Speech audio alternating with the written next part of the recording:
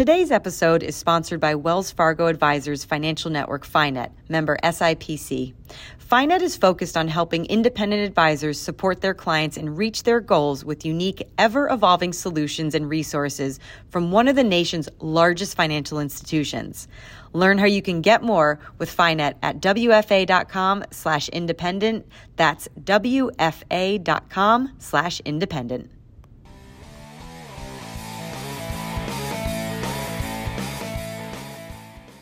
Welcome to the WealthStack podcast. I'm your host, Shannon Rossick, the director of WealthStack Content and Solutions. In this episode, I'm joined by Marc Chaikin, founder and CEO of Chaikin Analytics. And today's topic, well, when you get to speak to a Wall Street legend whose career has spanned 50 years, you know we have to cover the market outlook. Marc, I'm so thrilled to be speaking with you. Thanks for coming on the podcast. Oh, Shannon, it's good to be with you. And before we dive into our first segment, I want to start with your background because it is just incredibly fascinating. And I just want to know what makes Marc, Marc, and how did you end up launching Chaikin Analytics? Well, we have to go all the way back into the 1960s when I got very intrigued with Wall Street and entered into a training program at a big research firm called Shearson Hamel at their main office at 14 Wall Street. And I got registered as a stockbroker. Of course, now they're called investment advisors, but we were stockbrokers back then. On October 7th of 1966, it was the day a bear market ended. Think about that. And so for the first 2.5 years of my career, every day felt like an uptick.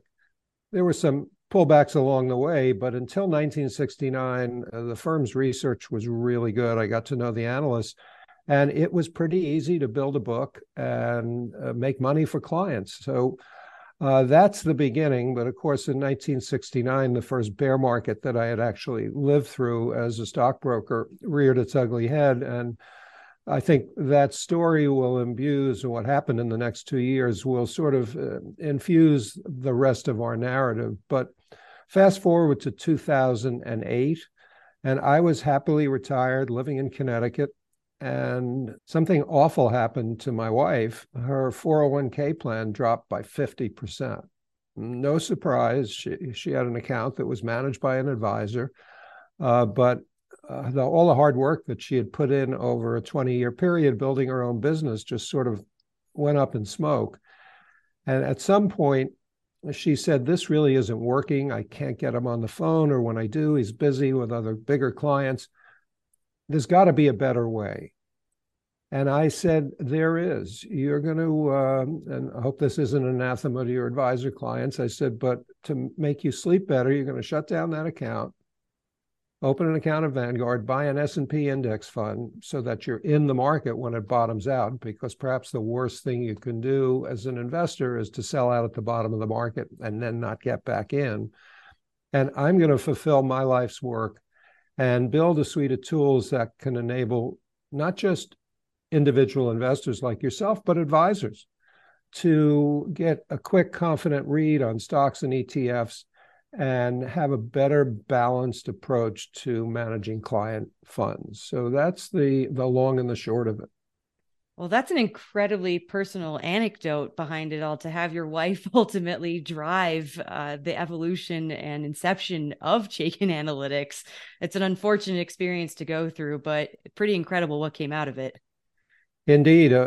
We now live in Roxbury, Connecticut, and one of the marketing lines when we launched our first newsletter was based around Sandy's experience, and they called her the woman from Roxbury. And she was in a local diner, probably one of the best diners in Connecticut, in a town called Southbury. And the big, burly short order cook came up to her and he said, pardon me for interrupting, but are you the woman from Roxbury? Oh, my goodness. And she said, I guess I am. And then he called over his father-in-law who owns the place. See, I told you that was the woman from Roxbury. So it's really personal, and it's worked out very well for Sandy, and it's worked out well for our clients. Celebrities in your own right. I appreciate the background, Marc. But let's dive into our first segment, which I call Stats All Folks. And Marc, I have to ask you about the number 10. You've been through 10 bear markets, correct? That's right. So what are your biggest takeaways or findings over the years when it comes to navigating a bear market?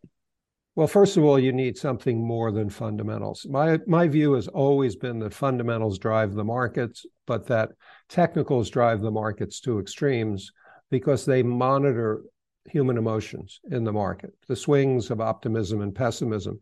So in a bull market, fundamental analysis works really well, combined with a little bit of relative price performance to make sure you're in the leading names. But in a bear market, what I found at Shearson Hamel was the analysts put their feet in cement. They get stubborn about the stocks they've recommended. Obviously, they like the fundamentals in the beginning, and they're very slow to change their opinion.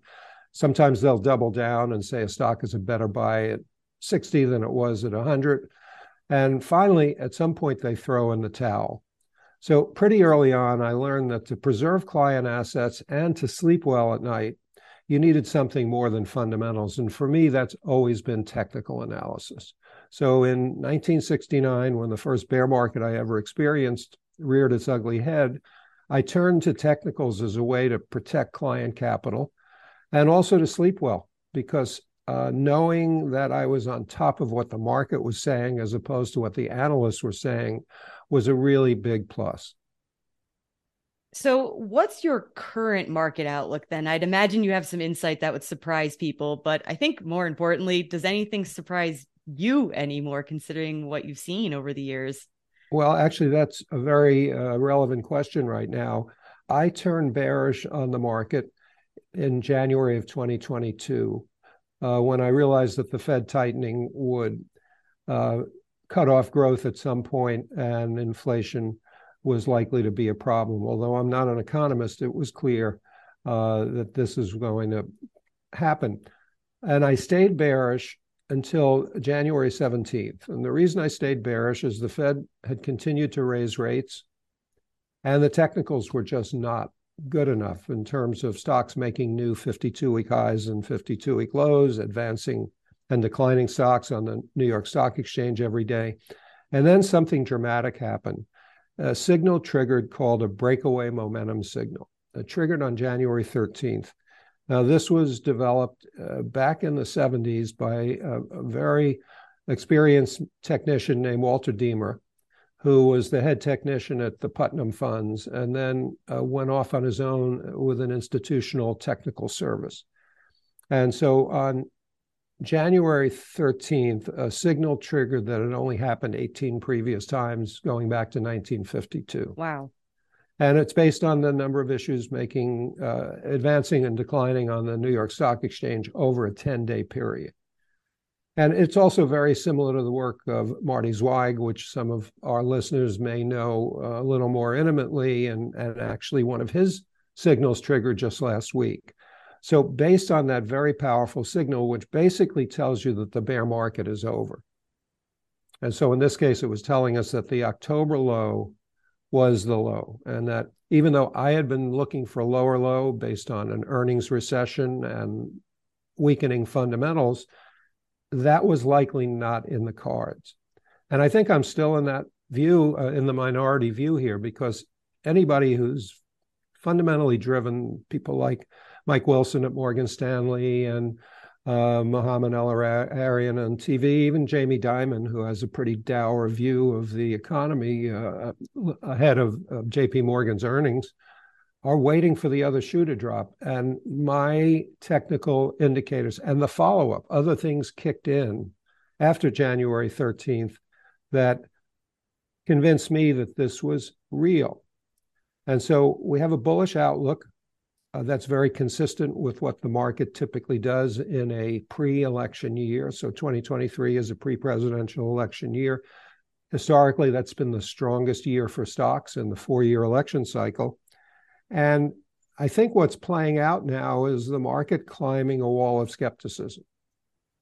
And clearly, the economy is heading into recession, but it's a very interesting sort of bifurcated, if you will, barbell approach. Unemployment numbers are off the charts good, and manufacturing and service sector numbers are universally poor right now. So some people are saying, well, how can we reconcile that? And my answer is don't try and reconcile it. Let the market tell you what it's going to be doing. And that fits very well with Marty Zweig. So going back to January, I was following Marty's mantra, and he was a really good friend of mine at the beach. And he said, watch the Fed and listen to the market. So up until mid-January, those two were in sync on the downside. But starting on January 17th, the market has been telling me a very different story. And I'm bullish, not on everything, but on strong sectors and industry groups in our power gauge model that I know we're going to talk about. And what sectors in particular are you looking at or that you're bullish on? Right now, it's technology front and center. You don't have to be a rocket scientist to know that the semiconductors have just been on fuego since the October bottom in the S&P 500. But now other stocks, not in the mega cap realm, but hardware manufacturers like Dell and Hewlett Packard, software stocks like Adobe, across the board are participating. And you can debate valuations versus inflation rates versus interest rates, but the bottom line is that's where the money's going right now. So that would be front and center for me. Secondarily would be consumer discretionary stocks. But as you know, consumer discretionary is a very, very big basket. It's not a homogeneous basket. So you've got automobiles in there, got home builders, you've got retail. It's really a mixed bag. And so I like to drill down to the industry groups within consumer discretionary. And in this case, I've mentioned two that are really strong. Home builders are just knocking it off the charts, and the companies that supply home builders and other construction projects. And I don't see that changing, even as the headlines for housing starts were deteriorating for 8 months in a row. This group has been breaking out to new highs. And then some specialty retailer stocks look interesting to me. So I think if you dive down into consumer discretionary, the sector, which would be XLY in the select spider sector ETFs, you get a much more granular picture of where the best opportunities lie. And going back to the technology piece, I came across this great article where you were quoted and talking about the advent of the iPhone and how smartphones have really just completely transformed the Wall Street ecosystem. And while it can be certainly dangerous to constantly have that much information available to us at all times, we're now in this wave of AI and looking and trying to understand how that's ultimately going to impact wealth management. Any insights or predictions here? Because you clearly had the wherewithal to harness the power of the iPhone. What about AI? Well, this is interesting, and I think I have some hands-on firsthand experience that goes back into the late 80s. Both my sons went to Brown University, and one of them studied neuroscience, and part of that was neural networks, which are one of the branches of AI that Wall Street has been trying to harness for, I'd say, almost 40 years. And so I spent a good 3 to 4 years in the late 80s and early 90s trying to build models, mostly technical, but also quantitative more recently, incorporating large data sets. And I got pretty much nowhere with it. That doesn't, now it could mean that I'm just not as good a researcher as some of the people who now claim to be making strides. But I know alternative data has become a big buzzword. Oh, yes. And, there are helicopters and planes flying over mall parking lots to see what the traffic looks like, and people analyzing, retail transactions based on location to try and pinpoint which counties in the country are doing well. I'm at heart, even though I'm known for technical analysis, I'm a fundamentalist. And so my hat's off to anybody who can use alternative data to find winning stocks, except in the very short term. Now, in terms of this new, what is this called now? ChatGPT. ChatGPT, that's not really artificial intelligence. That is a way to generate text in a quote unquote intelligent way. And by the way, that's been around for a long, long time. There's a company out of Northwestern that has been helping, I think it's UBS, produce automated cover letters that take into account the data that's in their portfolio, the performance data, the history, and so forth in an intelligent way. And I think that's been around for over 10 or 12 years. So a lot of this is now harnessing the power of bigger computers, more chips, networks, and so forth. But I don't think there's anything new under the sun. I'm a little nervous about this auto-generated text capability because it has the capability of looking very real, but coming to some very wrong conclusions. And that's a little frightening. I think we're going to have to get some regulation. And I somehow doubt the SEC is going to allow companies to fall back on that instead of crafting individual communications to their clients. I would have to agree there, considering most of these AI applications have already needed some type of lobotomy because they've gone off the rails already. So I'm also very curious to see what happens here. But I do want to pivot a little bit and talk specifically about Chaikin Analytics. And from what I understand, the Chaikin Power Gauge rating is really, I guess, the central nervous system of Chaikin Analytics. And it's just an incredibly accurate indicator of where stocks are headed over the next 3 to 6 months or so. And it's, when overlaid over those three NASDAQ Chaikin indexes you created, each index exceeded its benchmark by over 45% in the first year. Were you anticipating that kind of success, and how has it all performed since? Well, that's one use case for the Chaikin Power Gauge, and we were very pleased when those performance metrics came out so well. In the spirit of full disclosure, they did really well until 2018, and what happened in 2018 is that all quant-based investment approaches took it on the chin when the big mega cap stocks in the S&P created outsized gains. So no matter who you were talking about, from the best performing hedge funds to the people who were running quant funds out on the West Coast, everybody suffered a drawdown. The good news is in the last 3 years, we've come roaring back in terms of those indices and significantly outperforming the benchmarks by 30 to 40% over a 3-year period. So what's good about the power gauge is it doesn't work all the time, but it works over time. And it's a discipline. And discipline really matters. But if you want to hear the genesis of it, because I think it'll help people understand why it works. In the 80s, I went to work for Drexel Burnham, which was at the time a pretty robust brokerage firm, mostly in the junk bond area. It had been around a long time, but they had one of the only 2 quantitative databases on Wall Street. It was a guy named George Douglas. He's on the West Coast running Quant Money today, and he did the original research in earnings surprise and earnings estimate revision. And George gave me, as a retail broker, access to the database. Fast forward 2 years, I left Drexel to form my own institutional brokerage firm with a partner, Bob Brogan, in Boston. And we launched a technical analysis workstation. And then we're fortunate enough to sell that to Instinet, the electronic trading arm of Reuters, 3 years later. And there I had a 6-person quantitative research department. And we had a variety of clients from,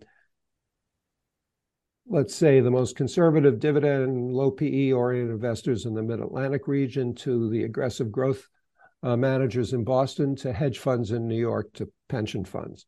So when I started out, and I had to learn what they were all doing in order to sell them our technical analysis terminal. It was very hands-on, one-on-one kind of client interaction. And so I got to look under the kimono, if you will, to see what people like George Soros and Michael Cohen and the great money managers at Fidelity like Peter Lynch and his successor were doing, what factors they looked at. And that really helped me when I started this 2-year research project in 2009 to build the Chaikin Power Gauge rating. I drew on everything I had learned from these very successful institutional investors who all had different styles and different time horizons. And I was able to pull that together in a fundamental model that's 20 factors grouped into 4 components: earnings, financials, technicals. That's only 15% of the model. And our secret sauce, expert opinions, which you rarely see in quant models. And the bottom line is what I call an eclectic model. It finds a lot of different ways to like stocks and industry groups and ETFs. And it sort of reflects the fact that Wall Street is a melting pot of different styles and time horizons, as opposed to, say, a Warren Buffett, who in theory is a value investor, although occasionally he fuzzies the line. But, the prototype for us was a guy who invested in our company who had been a client named Tony Hitchler, who sadly has passed on recently.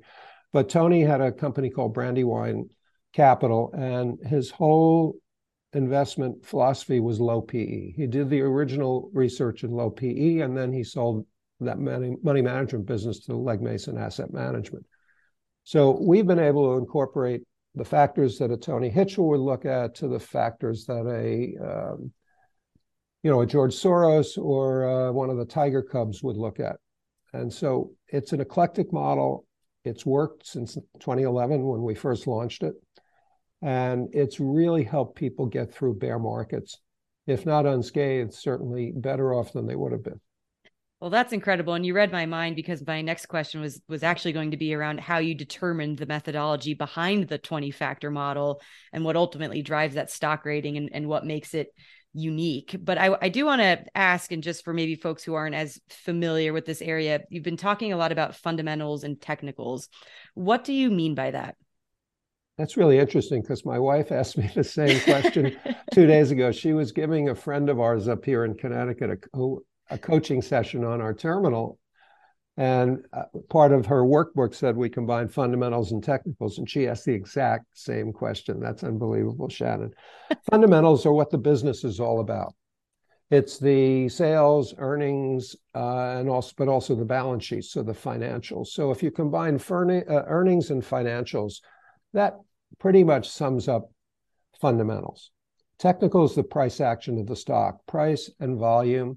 And something that's really critical that I really started using early on, it's the original research I did, and it's called relative price performance. How is the stock doing relative to the market? Money managers, advisors, everybody's compensated in one way or another based on a benchmark, and whether they exceed that benchmark or underperform it.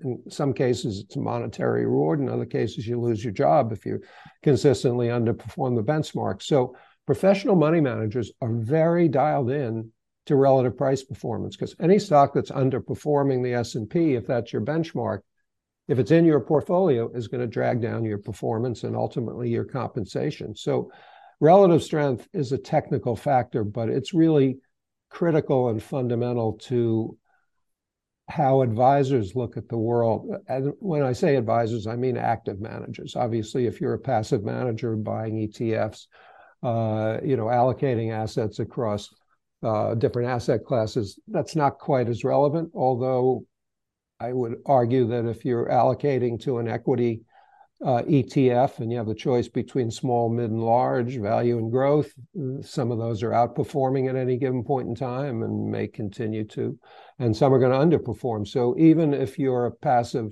allocator, I think it's appropriate to use some sort of relative strength overlay before you finalize a client's portfolio. Well, thank you for that context. It's much appreciated. And I do have to ask, no one anticipated that we would go through a global pandemic. And when you have something like a predictive, stock analysis and picker, how does the power gauge factor in events such as a pandemic or maybe any other major events that could really impact the markets? It factors it in because 3 of the 20 factors that we incorporate into the power gauge have to do with what analysts are doing and saying. So, and also how companies report relative to analyst expectations. So those are 3 of the 20 factors, and that's the stuff I learned from George Douglas at Drexel back in the mid-'80s.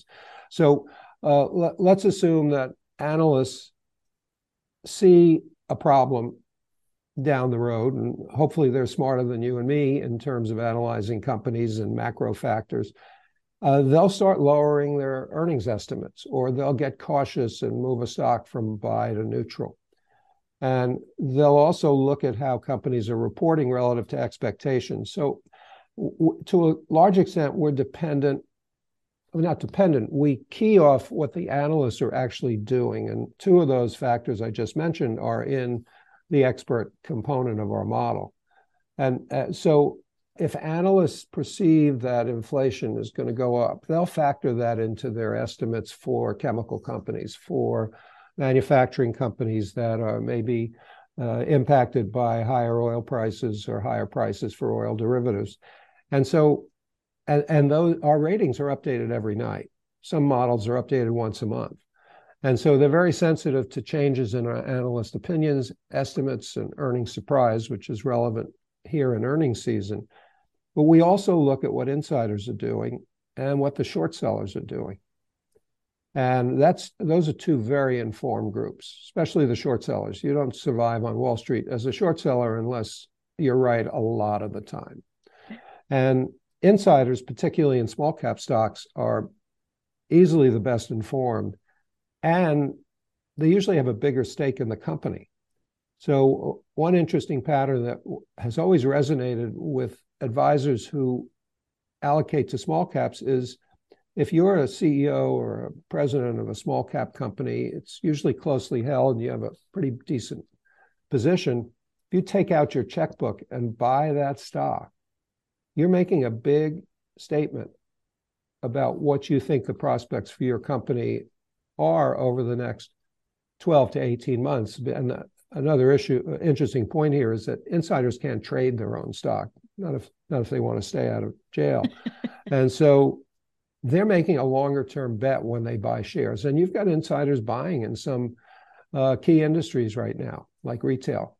So it's clearly a melting pot, and it's really done a great job, not just through the pandemic, but coming out of the pandemic and then heading into 2022 when the power gauge had already been giving off warning signals as of February of 2021 on the whole tech sector and the Cathie Woods stock. So a lot of advance warning about where the problems would surface. And no pun intended. I was going to say. So specifically, how can advisors and investors use Chaikin Analytics? You know, I think about this new area in wealth management around advice engagement specifically that advisors are starting to focus on and utilize technology to really customize and personalize experiences with their clients to deliver timely advice when clients want it and need it, meet them where they are. I would imagine that this is in a similar vein. It is, and I'll start off with the more common use, Chaikin, which is a top-down approach, looking at our power gauge ratings for sectors and industry groups, which combine fundamentals and technicals. And by the way, I don't know if you knew this, but in 2019, we won the wealthmanagement.com award for best research project, beating out Morningstar and Bloomberg. I may have seen that. Yeah, well deserved. I wasn't at the conference, but my team was. It was my anniversary, 10th anniversary. But so top-down approach, best sectors right now be technology, best industry groups. It was semiconductors, now it's software, and then finding the best stocks in those groups or finding the best ETFs. Or you can use it in a bottom-up approach. Hey, I want to find some stocks for my more aggressive clients or for my own account. So that's use case number one. Use case number two is more relevant to the question you just asked about how advisors are engaging with their clients. When the power gauge changes to bearish, it's usually because there's some underlying change in the fundamentals of the company. And knowing that, and clients who subscribe to our Chaikin Analytics product and have for the last 10 years, have their clients' holdings in a list that they import through a spreadsheet, and then get alerted every day to changes. Power gauge goes bullish, or certain power gauge goes bearish, certain technical signals that indicate interesting entry points. So let's just take an example of something that would have happened after the pandemic crest. Zoom, which had a bullish rating, saw the rating go bearish. A lot of advisors had clients who had long positions in Zoom. It's the perfect reason to call that client. and engage him in a conversation. I know we've had a good run in Zoom, but a third-party quantitative model that has been blessed by NASDAQ has just signaled a warning sign. Let's talk about it. It's the perfect reason to engage a client. And most advisors don't have the tools to do that. They're dependent on their fundamental research, Morgan Stanley, UBS. But how often does an analyst at Morgan Stanley put out a sell recommendation? Right. Very rare. And so this gives the advisor a leg up on his competition, in my view, because it gives him something relevant to talk to. He's not just calling up about his golf game or how's your son and, how was the confirmation of your grandson or your son's bar mitzvah. He's talking to him where the client's living. And sometimes they're living in pain. And what I found is, just to put a point on this, that very often clients get caught up in the fads of the day. And even though the advisor has sway, a client may say, hey, look, this Peloton, I'm seeing it on TV. My wife's using it. I want to buy Peloton here. It looks like it's going up. And sure enough, it did. It went up fivefold. Mm-hmm. And then the power gauge turned bearish.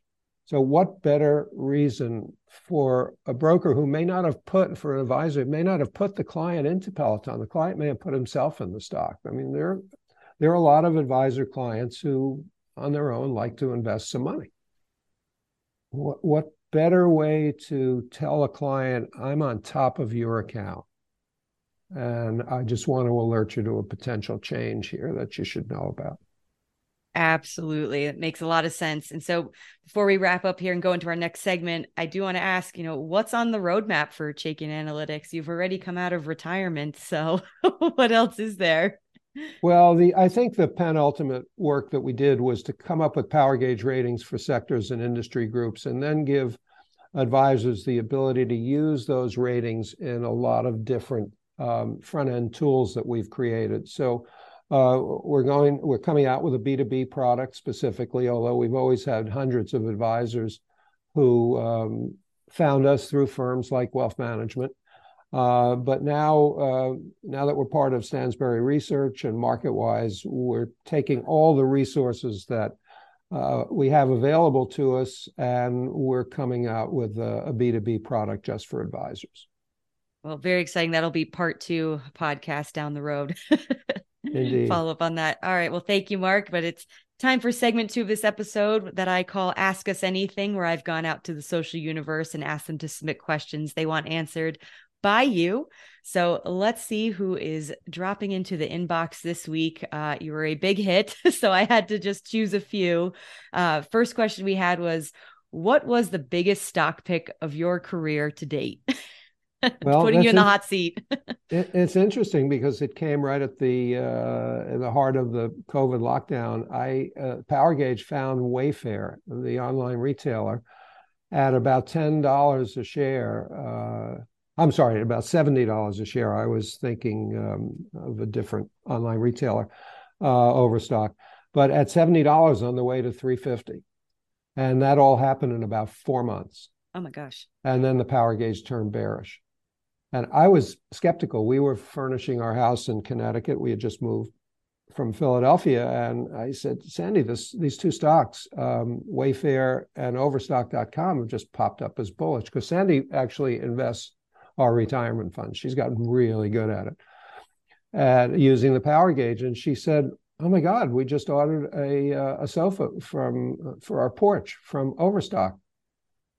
I said, well, now it's starting to make sense to me. You'd think people wouldn't be redoing their house in the middle of a pandemic. No, actually the opposite was true. And the good news is I didn't have to figure it out. The power gauge was sort of in your face saying, changing from bear to bull. And that was that's probably the biggest pick of the last 15 years.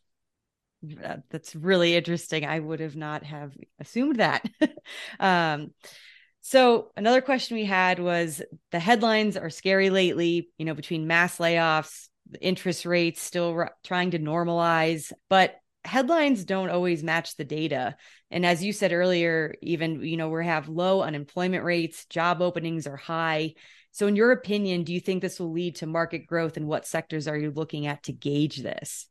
Well, the U.S. economy has always grown. And my advice to clients for the last 10 years has been ignore the headlines, because they knock you off your plan. And you've got to have a plan to succeed. If you're watching CNBC, turn the sound off, because you're going to hear so many opinions, and you'll end up, because of a bias that we all have, confirmation bias, to pick and choose the ones that support what you're thinking anyway. So it's really of no value. I think the growth in the economy is going to come in the sectors that are involved with productivity. So semiconductors, very, very strong growth area. The landscape as well as I do. AI, data centers, cars, and appliances, all dire need of semiconductors, and a government that's now pretty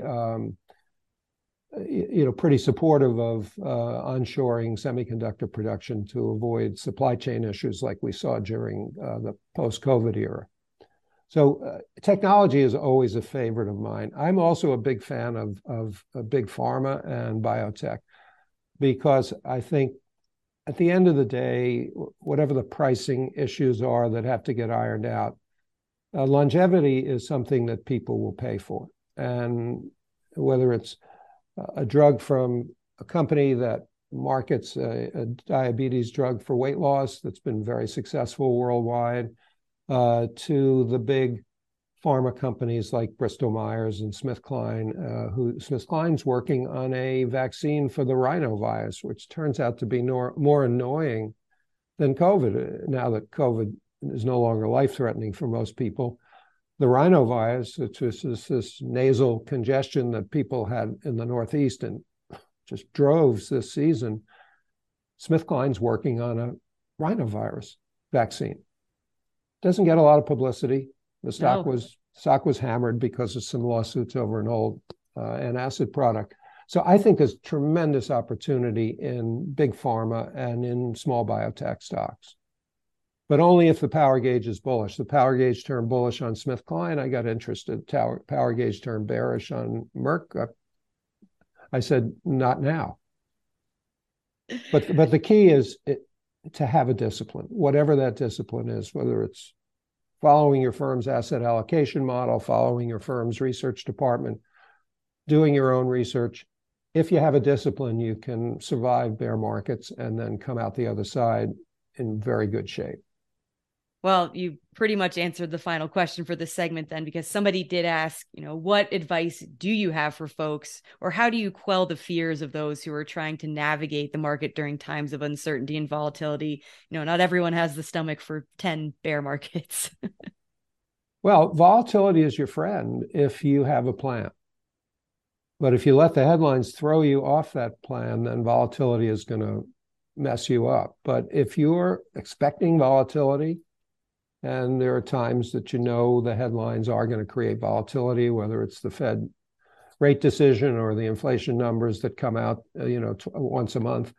If you have a plan, you can take advantage of volatility, buy stocks with bullish fundamentals and technicals on weakness instead of chasing them when they break out. Because particularly in a market that's transitioning from bear to bull, which is where I think we are right now, chasing stocks almost never works. But buying them on weakness, I hate the phrase "buy the dips" because it's become part of the lexicon, and they've added another letter in there, which is unmentionable on a podcast. But buying weakness works. It's worked for 50 years for me. But as someone said, just make sure that when the weakness comes, you're willing to buy. And it's having the plan that sort of puts you in that mindset. That is great advice. So hopefully everyone listening adheres to that.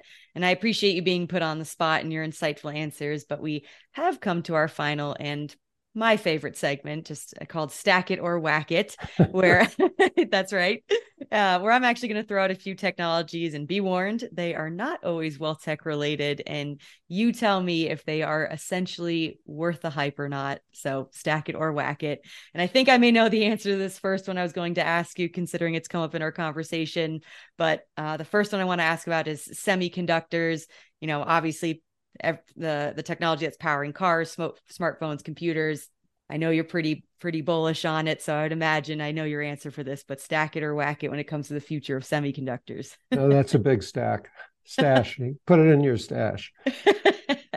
I figured that was the case. So the second one I wanted to ask about was quantum computing. Admittedly, not an area I am well versed in, but considering your background, I figured you might have some thoughts on this.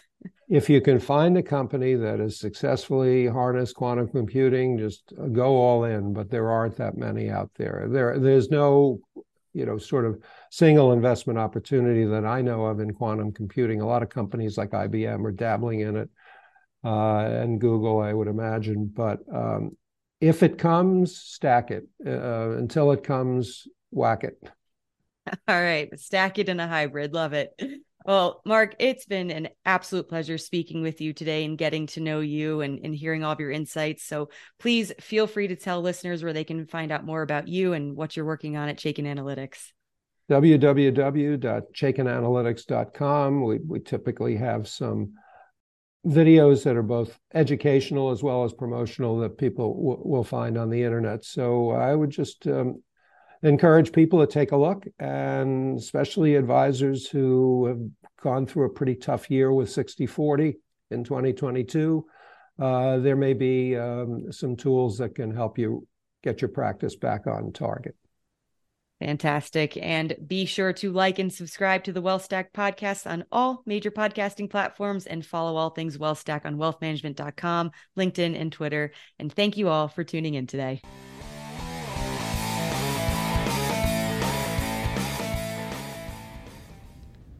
Today's episode is sponsored by Wells Fargo Advisors Financial Network FiNet, member SIPC. FiNet is focused on helping independent advisors support their clients and reach their goals with unique, ever-evolving solutions and resources from one of the nation's largest financial institutions. Learn how you can get more with FiNet at wfa.com/independent. That's wfa.com/independent.